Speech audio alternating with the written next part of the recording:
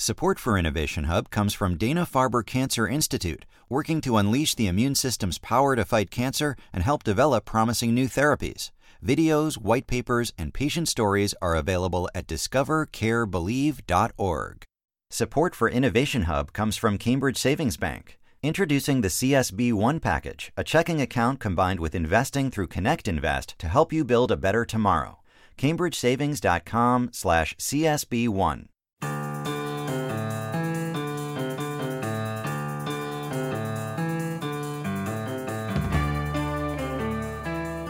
Welcome to Innovation Hub. I'm Kara Miller. In the mid-1960s, a chemist was trying to figure out how to develop a drug that would do a better job of treating ulcers.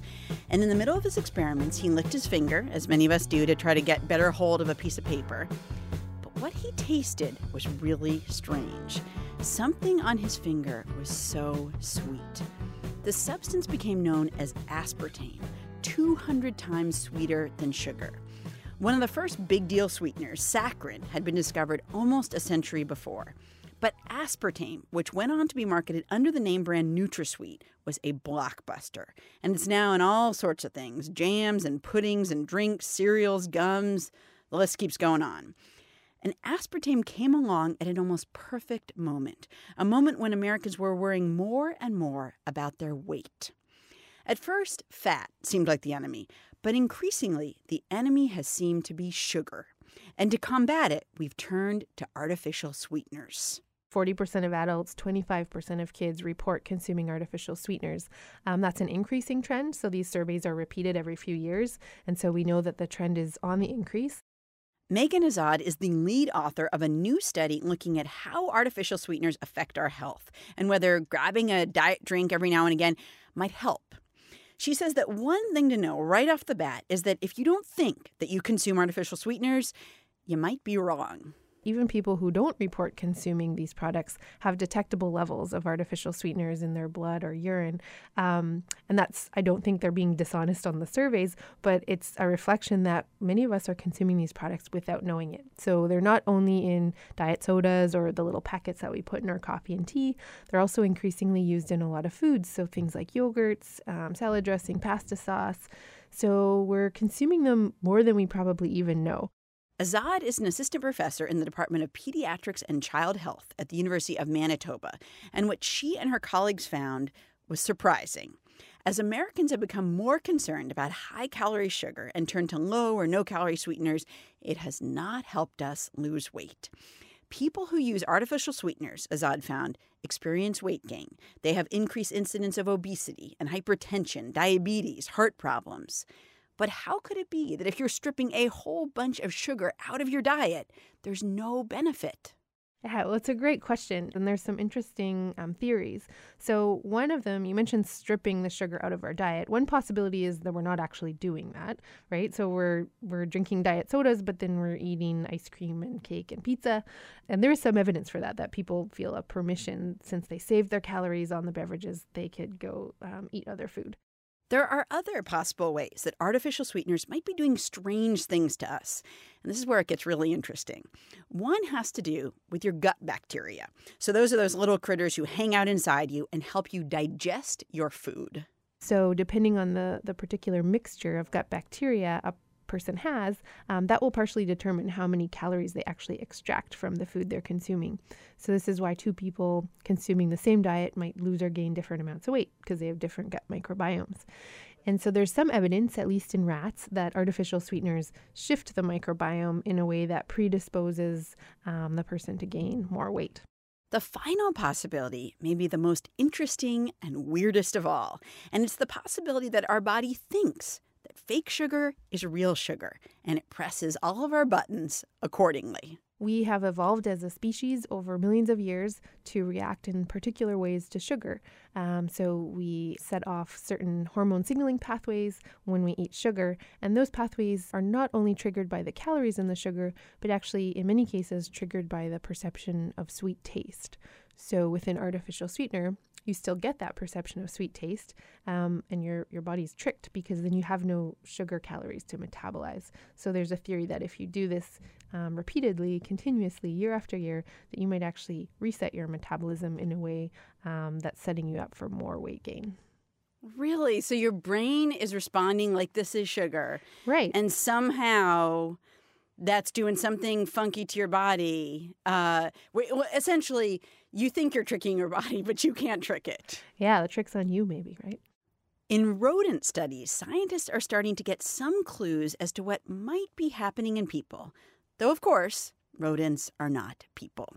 And so there have been some experiments where they provide the artificial sweeteners to mice or rats that are pregnant and then look for effects in the offspring.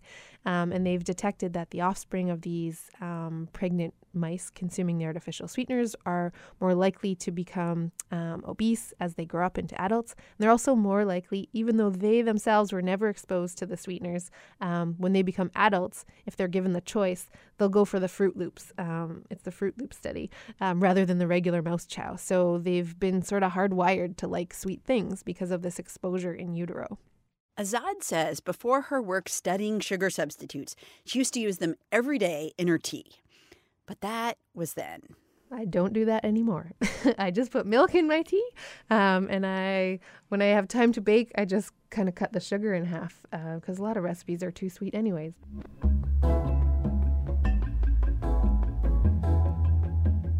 Megan Azad is an assistant professor in the Department of Pediatrics and Child Health at the University of Manitoba. By the way, she's now in the midst of tracking 3,500 women, human women, who she started looking at during pregnancy, and she's now following them to see what happens to their kids. She says that so far, the moms who drink artificially sweetened drinks do not seem to be consuming fewer overall calories than mothers who have not consumed artificial sweeteners. An industry lobbying group that supports artificial sweeteners, the Calorie Control Council, says that they still believe that these sweeteners are a good way to help control your weight. We've got their response to Azad's study, as well as the study itself, on our website, innovationhub.org.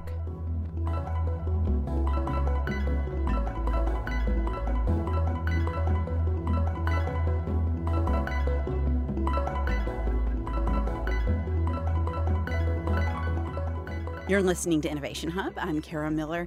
About a decade ago, Carolyn Thomas was having breakfast at a place that I've always wanted to have breakfast at, Café du Monde in New Orleans. And pretty much everyone was having, which I have at Café du Monde, coffee and pillowy square beignets. They bring them to you right out of the fryer, so I'm told, and they're topped with a pile of powdered sugar. And Thomas was watching the scene around her, and she noticed something odd. To put in their coffee, people were requesting those small pink and yellow and blue packets from the waiters. Thomas, who's a professor of American Studies and a vice provost at the University of California, Davis, thought, this is a strange juxtaposition. Piles of sugar for breakfast and sugar substitute in your coffee. And she began to wonder and to investigate how these sugar substitutes captured our imagination and what these little packets tell us about ourselves. She ended up writing the book Empty Pleasures, the story of artificial sweeteners from saccharin to Splenda, and she found that in post-war America, when consumerism was on the rise and people felt like better living through chemistry was really possible, people began to embrace fake sugar. Before World War II, though, people wanted their sugar, and they would not settle for substitutes. Artificial sweeteners had first been used in the American food supply kind of as a secret. They were developed in the 1870s. They were first used in carbonated beverages because per part, saccharin, that was the first one, was cheaper than sugar. So it was a good substitute. But they got caught up in the pure food and drug controversies of the Progressive era. And when many Americans found out that this coal tar derivative, this substitute for healthful sugar was in their sodas, they rebelled. So soda manufacturers were the opposite of what you'd think. Wait, what? This is a diet soda? That's not acceptable. Exactly. I want my sugar, right? Right. And so the soda companies were pretty gun-shy to get back into this marketplace because they'd taken a hit. But the canners didn't have that same experience. So I tell the story in the book about Abbott Pharmaceuticals in Chicago reaching out at a kind of a food technology conference to some canning companies and offering them some free product. And they had market research that showed that American women were increasingly concerned about weight. So they kind of gave them the paint by numbers version of how to build a marketplace. And it was kind of like they could be at the beginning of the future. The future of food was that you wouldn't be tied down through calories, and it would be helpful for Americans. And think about all those canned peaches sitting on the shelves, right? Canned fruits and peaches. People can buy fresh now with new supermarkets. So Canner saw that there was a chance for them to sell more, but I also think a chance for them to see themselves as innovators and partners with pharmaceutical companies. And this is after World War II. Remember, innovation was kind of embodied in the future of what chemistry and pharmaceuticals would bring. Right. It's interesting that you talk about the calorie thing, because I think that's such a... I mean, it's obviously a big part of like why you use artificial sweeteners in your coffee versus sugar in your coffee. But it is also true that when you get into the 50s and people are consuming more and they want to have more stuff and they, they might want to buy 50 pairs of shoes, let's say, you can't eat 50 meals a day. Like you cannot... You can't scale up in the same way that you can go from having 2 pairs of shoes to 10 pairs of shoes if you make more money. You can't be like, well, I used to eat 3 meals a day, but now I eat 10, right? So, but one thing you can do is I guess you can eat more food if the food has fewer calories, like each time you eat it. Right. So there's all kinds of opportunities to be consuming food throughout the day if the food doesn't have calories in it. Right. Right, which is sort of the functional foundation of food, to deliver calories and energy. There was actually a meeting of kind of the leading marketers of artificial sweeteners in the 1960s, and they invited women's magazine editors and supermarket execs and food manufacturers to come, and they served a whole meal, all of it, from the hors d'oeuvres to the desserts, all of it with artificial sweetener. Kind of like, can you believe there's only 500 calories in this meal? And they delivered. There was a kind of a keynote speech, and the keynote speech talked about how there was this condition of prosperity stomach. That's what Americans were suffering from, prosperity stomach. There's so much good stuff to eat, and of course people want to have it all the time. But what are you going to do about that prosperity stomach that keeps growing? Here's the answer, right? Diet food. So do you feel like, in a way, the role of the first people who were marketing artificial sweeteners to you was to convince you to eat more? Yeah, you can fit in more. And I think the story of Tilly Lewis is just one of my favorites. Tilly Lewis was a tomato canner, and Tilly was the first one, as far as I can tell, who actually figured out how to manufacture the product in her plant and brand it with a marketing message. And Tilly Lewis had this brand of, diet fruits and diet dressings and diet puddings. And she went around the country talking to women's page editors, right, from different newspapers. And they ran these stories, and they called it the Tasty Diet 21-Day Plan. And that was basically her message. She said, you know what? She had problems. She loved to eat. Doctors had told her to just do without. And she said, you know what? I don't have to, yeah. I figured out the chemistry, which of course she didn't. Her chemist figured it out. But I've now created the food that means you don't have to have restraint. You can have it all because I'm a woman and I understand, and I've given you a diet with pleasure. You're listening to Innovation Hub. I'm Kara Miller. I'm talking with Carolyn Thomas, author of the book Empty Pleasures, the story of artificial sweeteners from saccharin to Splenda. Was it initially hard to sell people on the idea of transitioning away from a food that was real, came from a plant, they'd always known it, their parents knew it, to something that came from a lab? It was. It helped that there was a war, and it helped that sugar was hard to come by. So I think it took that experience of rationing sugar. Sugar was the first product to be rationed during the war. It was the last product to stop being rationed. And I did some research on the use of artificial sweetener during World War II in the 50s, in the early 50s, before there was like a marketed product on the shelf. And you can see that women start to use the little tablets, those little, some people might remember from their grandmothers, you know, those little tiny white pills. And they became a favorite hostess gift, which I think surprises a lot of people. So there was that experimentation in the home. Women couldn't get sugar easily, and if they did, they needed to put it in a baked good for their child, right, or give it to their husbands, save it for the soldier. So some of the experimentation that helped artificial sweetener improve its image came from women really going out and seeing, you know, what can I have for me? Right. Is there like a campaign, a marketing campaign that jumps out to you that was marketing sugar substitutes that just makes you think like this was a really interesting or an emblematic approach to marketing these kinds of products? Well, I think that has to be NutraSweet. Some may remember in the early 1980s opening their mailbox and getting a little set of 3 gumballs and stapled to a piece of paper. Last year, over 2 million people got their first taste of NutraSweet. In, of all things, a gumball. What's NutraSweet?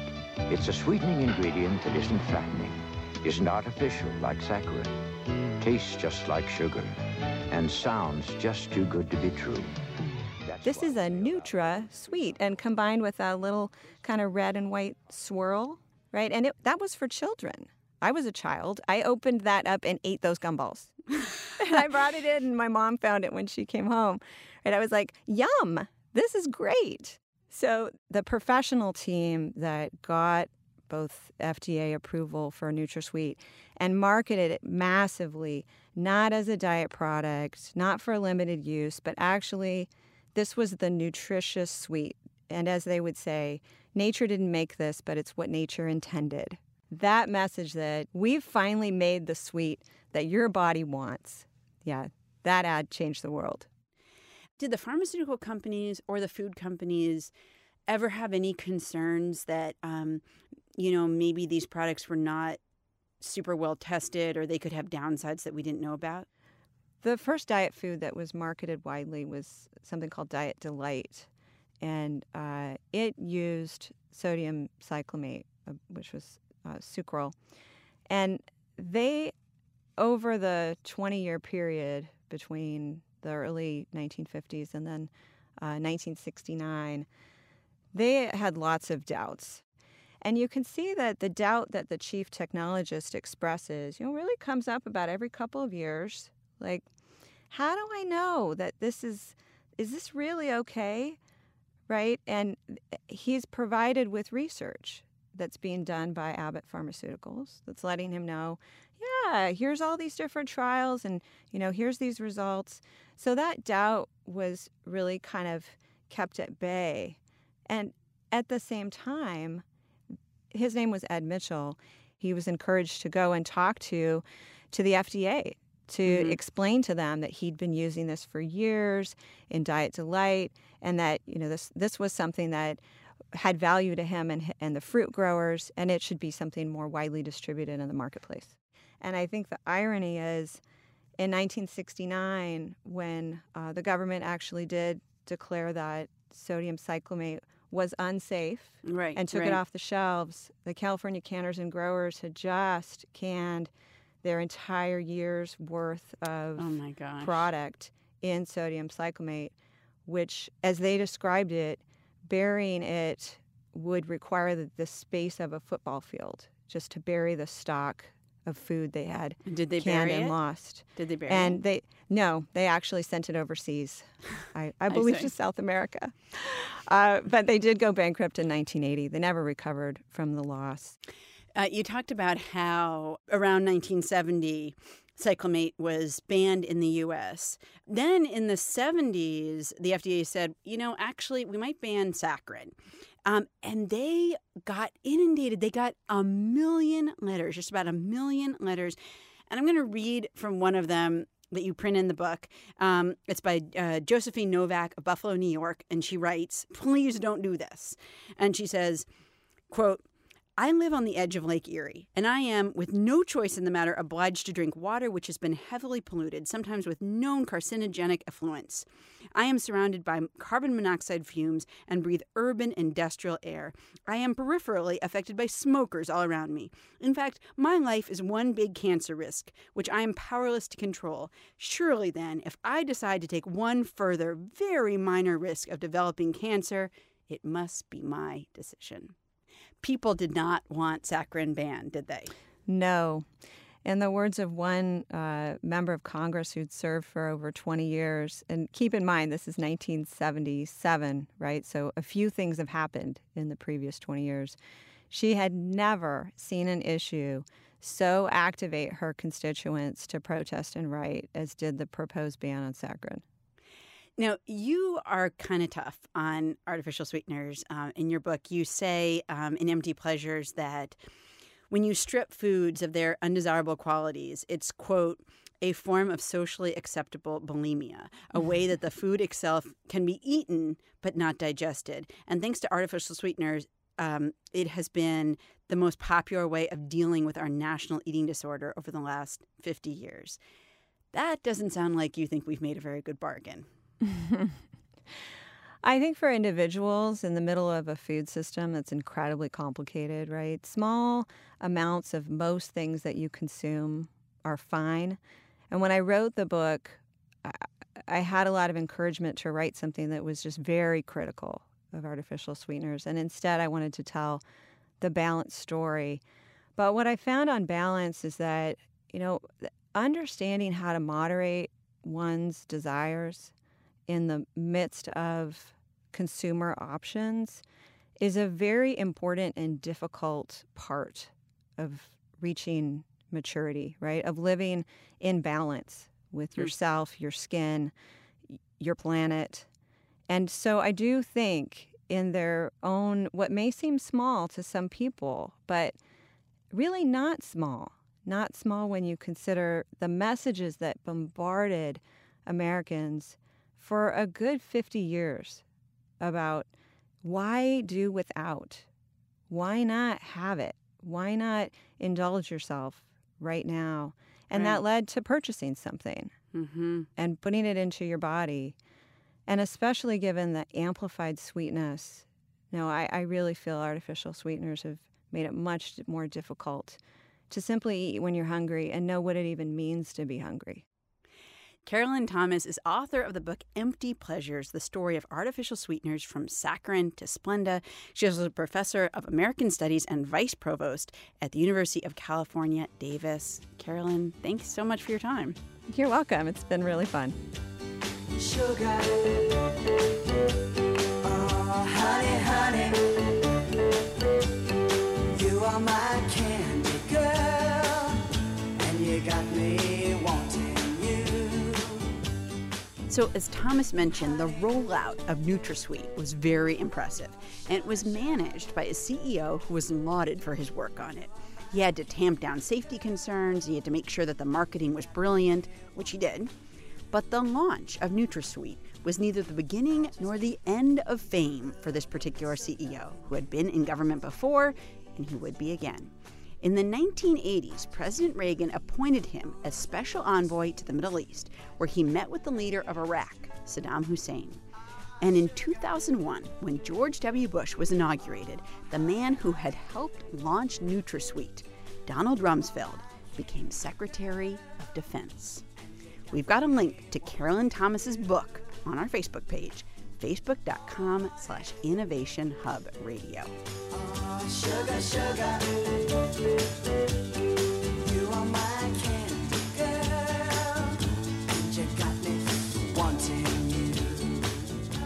Support for Innovation Hub comes from the Museum of Science in Boston, working to inspire everyone to push the boundaries of what's possible through hands-on exhibits, interactive programs, K-12 engineering curricula, and educator resources. Learn more at mos.org. Oh, sugar, sugar on it, honey. Pour a little sugar on it, baby.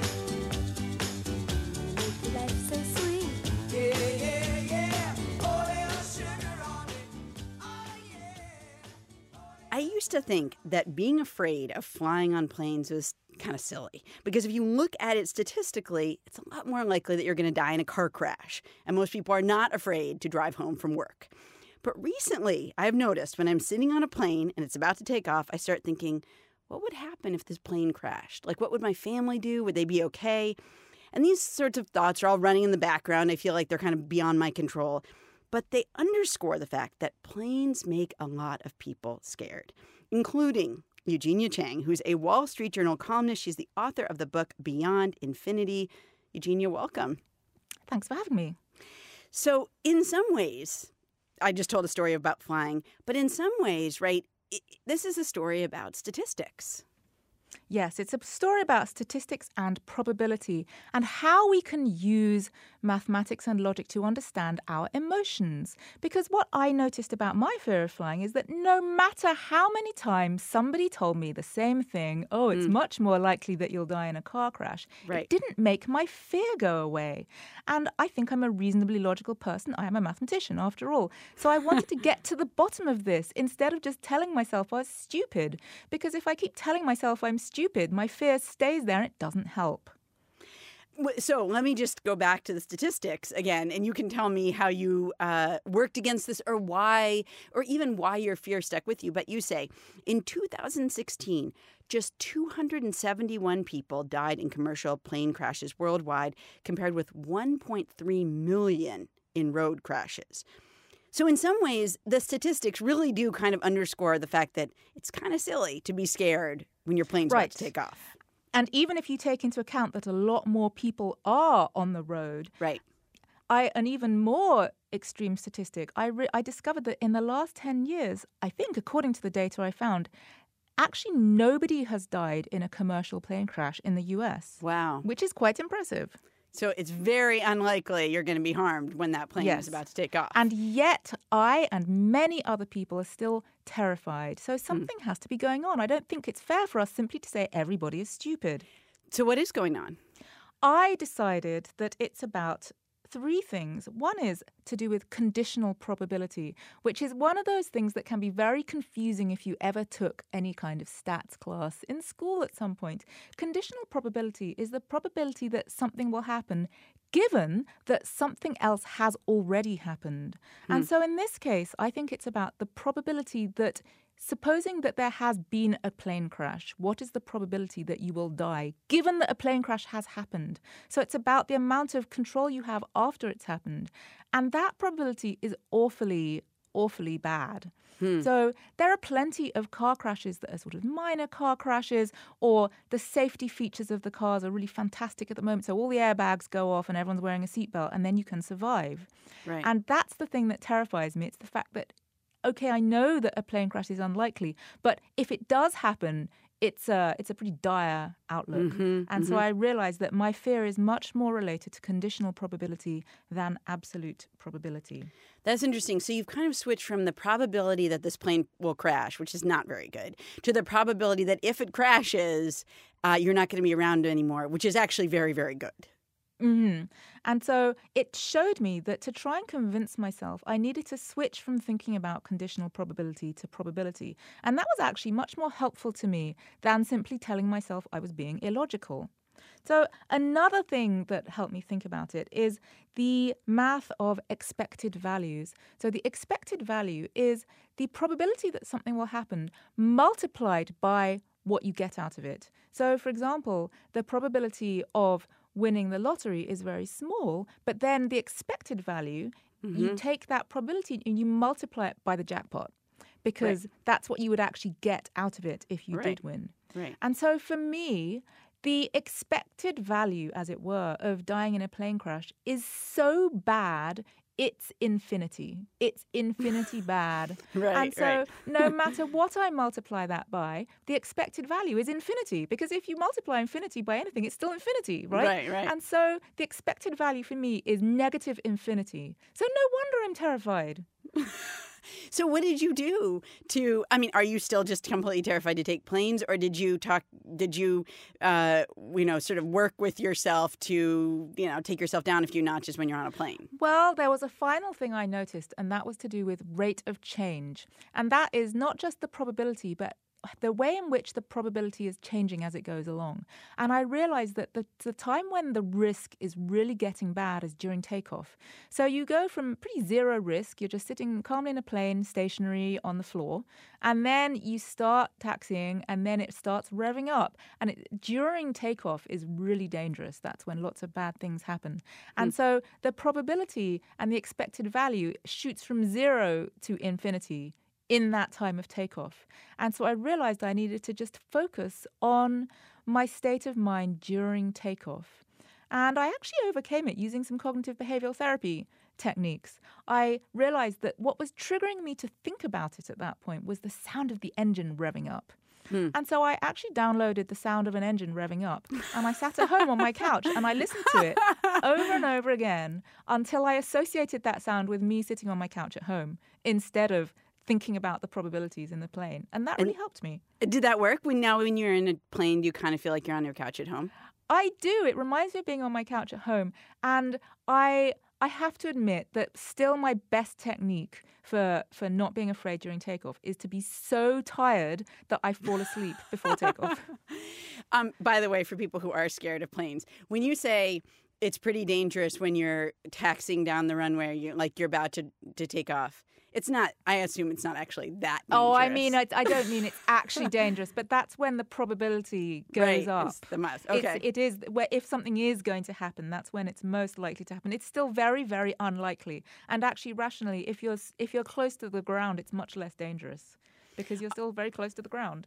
Are there other things you hear, like in the news or whatever it is, that show you that we have not a great grasp on statistics, and that sometimes leads to these maybe not irrational fears, but fears, let's say, that are maybe not in line with statistics? Yes, and I think it is to do with expected values and conditional probability, because some people have a fear of something, and that if the outcome is much worse, then even though the probability is small, then we'll be much more afraid of it. And so it's not just about the sheer probability. And so there are things like dangerous dogs, where some people think the idea of being attacked by a dangerous dog is so much worse than being in a car crash that although it's very unlikely, that fear is worse. And so my other foible of fear is walking over grates in the sidewalk. Walking over grates, yeah. Yeah, I heard about someone in New York who fell down, that the grate collapsed and he fell down it and died. And that sounded to me like such a terrible, it just sounded so bad. It sounded way worse than dying in a car crash.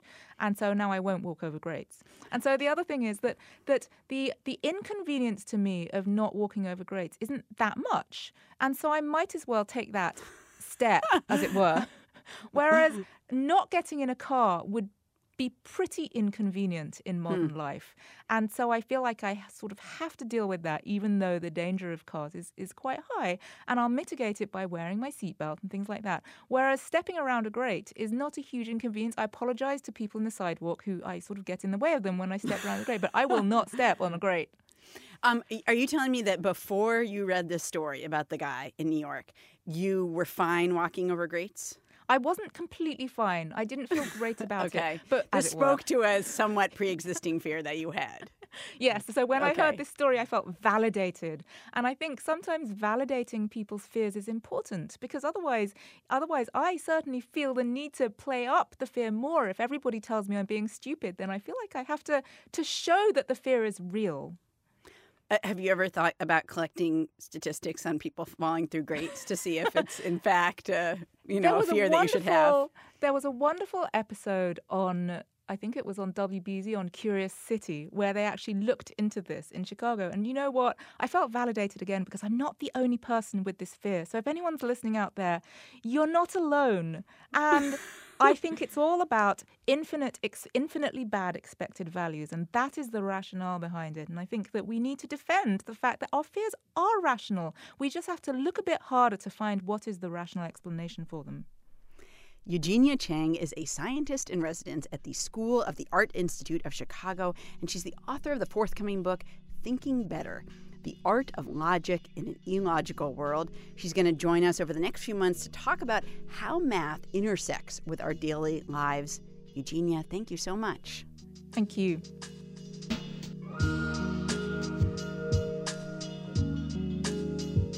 So Eugenia mentioned that there hasn't been a fatal commercial plane crash in the U.S. in the last 10 years. We realized after we talked that is very close to being true, but not quite. In 2009, a regional commuter plane crashed on the way from Newark, New Jersey to Buffalo, New York. 49 people died.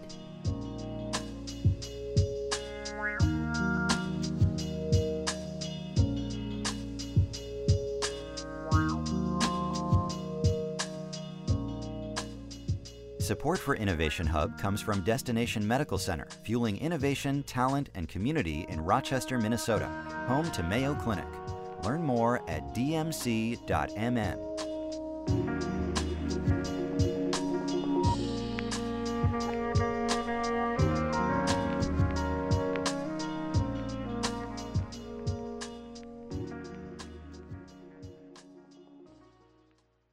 Lots of us don't like going to the doctor, and lots of us are nervous about it beforehand.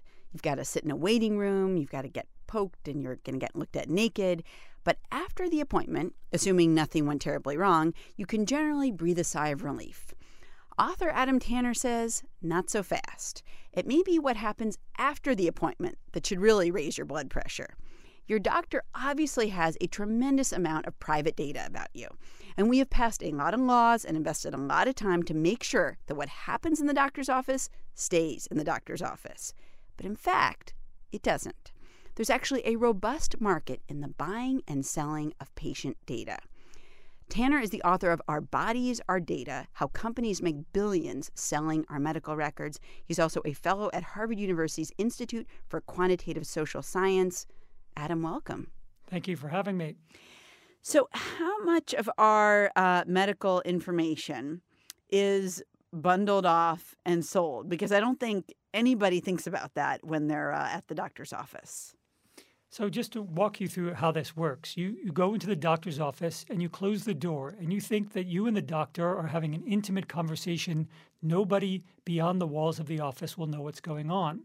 But in reality, data about us is recorded in all steps of the medical process, and often that information is sold in a multi-billion-dollar marketplace.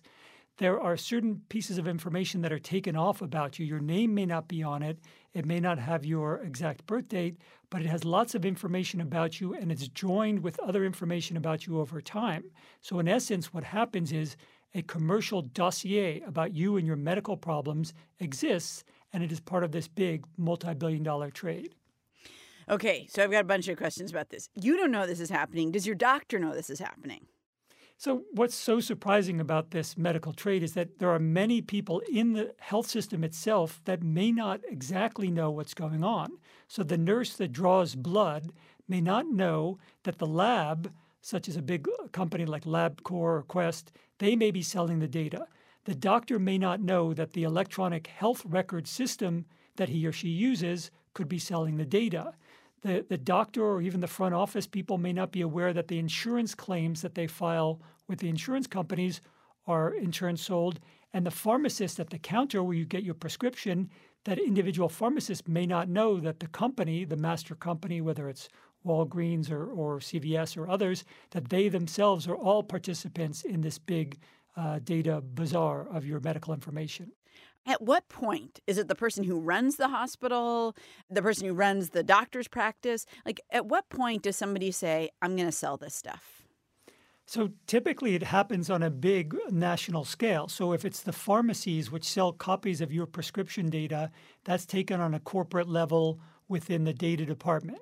If it's it may not be the doctor's office that per se has agreed, but they have signed a long contract with lots of fine print in it with the electronic health record system. And that contract may say, we may sell on an anonymized basis information about your patients.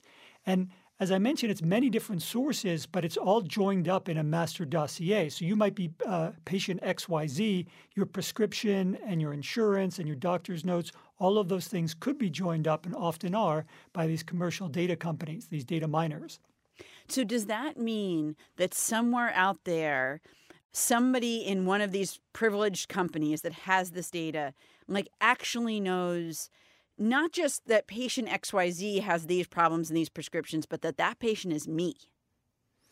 Well, they could know that if they wanted to, but their business is something very different. Their business is about the promotion of drugs for sales and marketing, and their client is typically these big drug companies who want to sell to individual doctors. So although you're in the system and there's a dossier about you and your health problems. And does it have my name on it? It doesn't have your name on it. It doesn't have direct identifiers, but it has lots of clues to your identity. Let me give you an example of how easy it might be to figure out. So it would have your gender, the name of your doctor, what part of town you live in.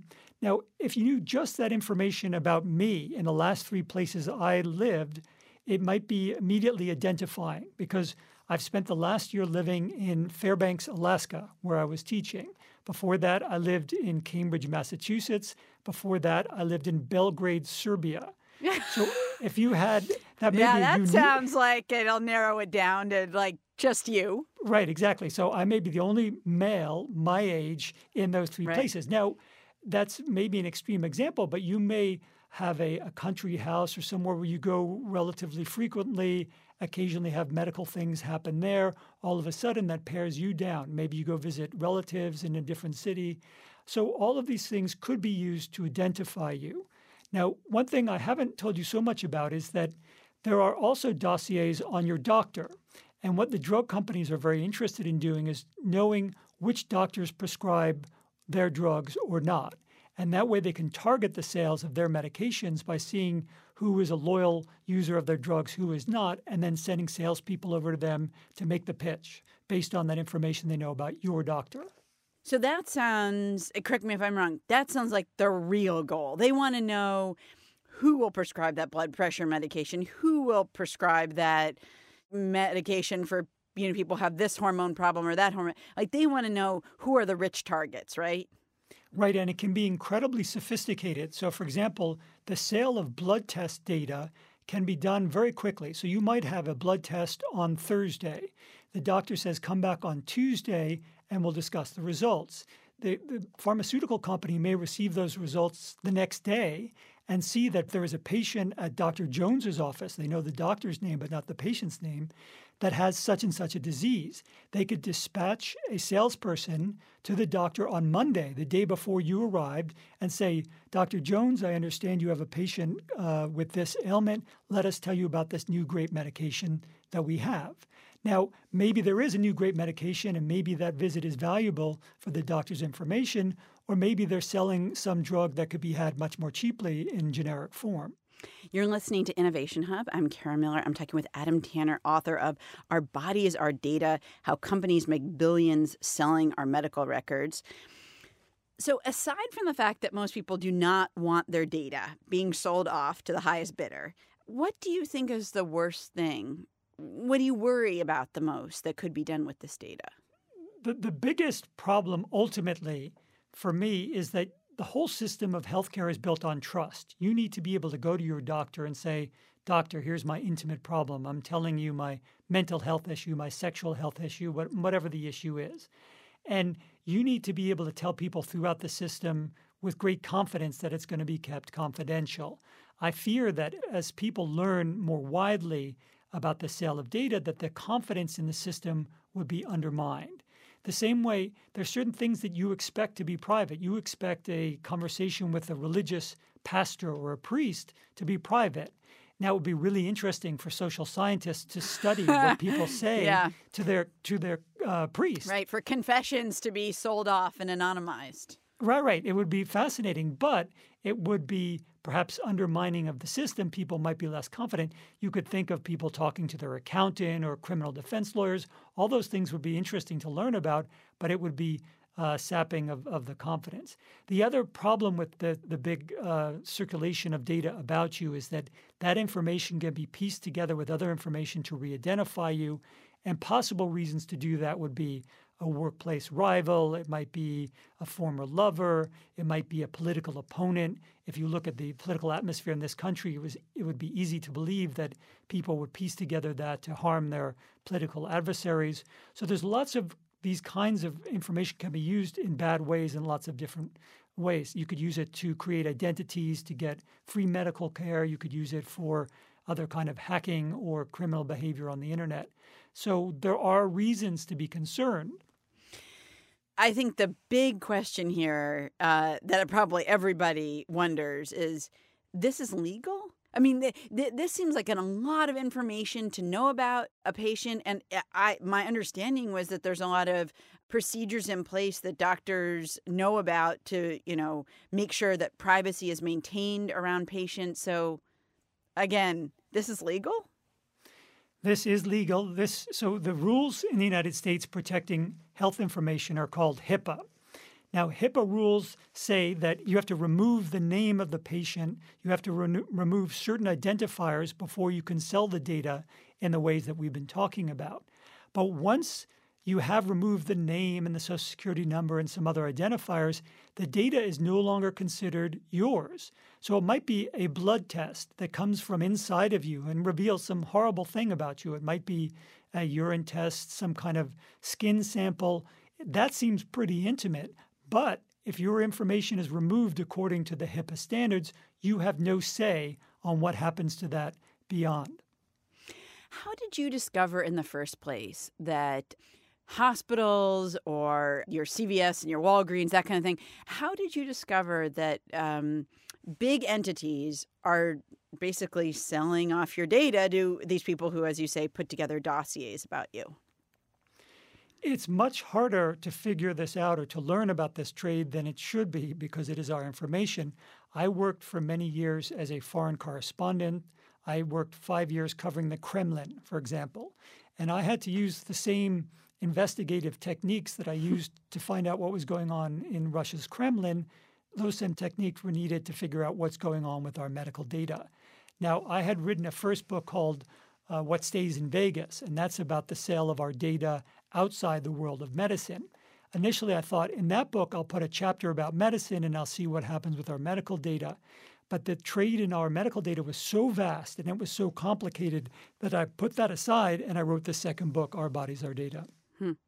Do you think it's possible that that doctors, that hospitals, whatever, that they are going to say at some point, we're out? Like, we're not selling you our data. We don't want to be part of this anymore. We're not interested. The reason that it's complicated is that it's built in or baked into so many of the contracts. So if you want to have Cerner, which is one of the big electronic health records, it may be written into the system that they can make this secondary use of the data. They can sell it if they choose to. Now, not every company does. There are insurance companies that don't sell your data. There are these electronic record systems that don't sell the data. But it would be difficult for the individual, it would be difficult for the institution, such as a hospital, to pick and choose just based on what they do with the data, because you might think that they're actually very good on all the other aspects, except they sell the data. So it may need something more like a bigger national discussion and maybe some legislation to empower patients and individuals to have more of a say on what happens to their own personal information. And do you think we're ready for that? Do you think that's going to happen? Well, it's very hard to predict in today's political world anything that's going to happen. And the fact that we're in a period right now in which over and over again we're discussing whether to change the system of healthcare delivery in the United States. The interesting thing about that discussion is that if we were to change and eliminate Obamacare, we open up the situation in which pre-existing conditions could be a cause to deny you healthcare. And all of this is one of the reasons why you might be concerned if your data is in wide circulation. Nowadays, there are some forms of discrimination that are legal based on your health data.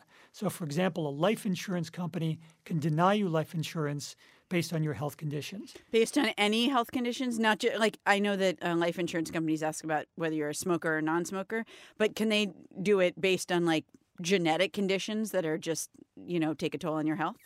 For life insurance, yes. But now employers are not supposed to use that information. But suppose an employer knows that you are in worse health than someone quite similar to you who's up for a promotion. That could factor in their judgment.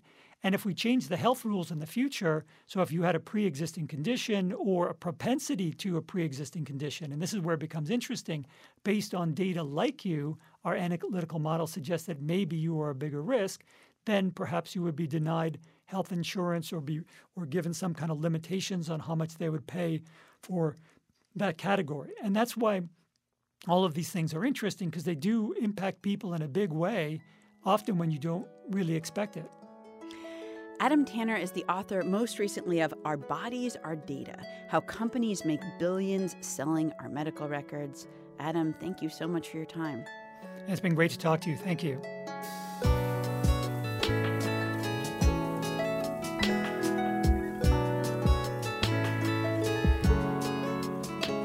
Thanks to the people who helped put together this show. Senior producer Matt Purdy, associate producers Mark Solinger and Mark Filipino, and engineer Doug Sugarts. We also had production help from Sarah Fraser and Kaya Williams. From PRI and WGBH Radio, I'm Kara Miller, and this is Innovation Hub. Support for Innovation Hub comes from the Museum of Science in Boston, working to push the boundaries of what's possible. PRI, Public Radio International. Support for Innovation Hub comes from Dana-Farber Cancer Institute, working to unleash the immune system's power to fight cancer and help develop promising new therapies. Videos, white papers, and patient stories are available at discovercarebelieve.org.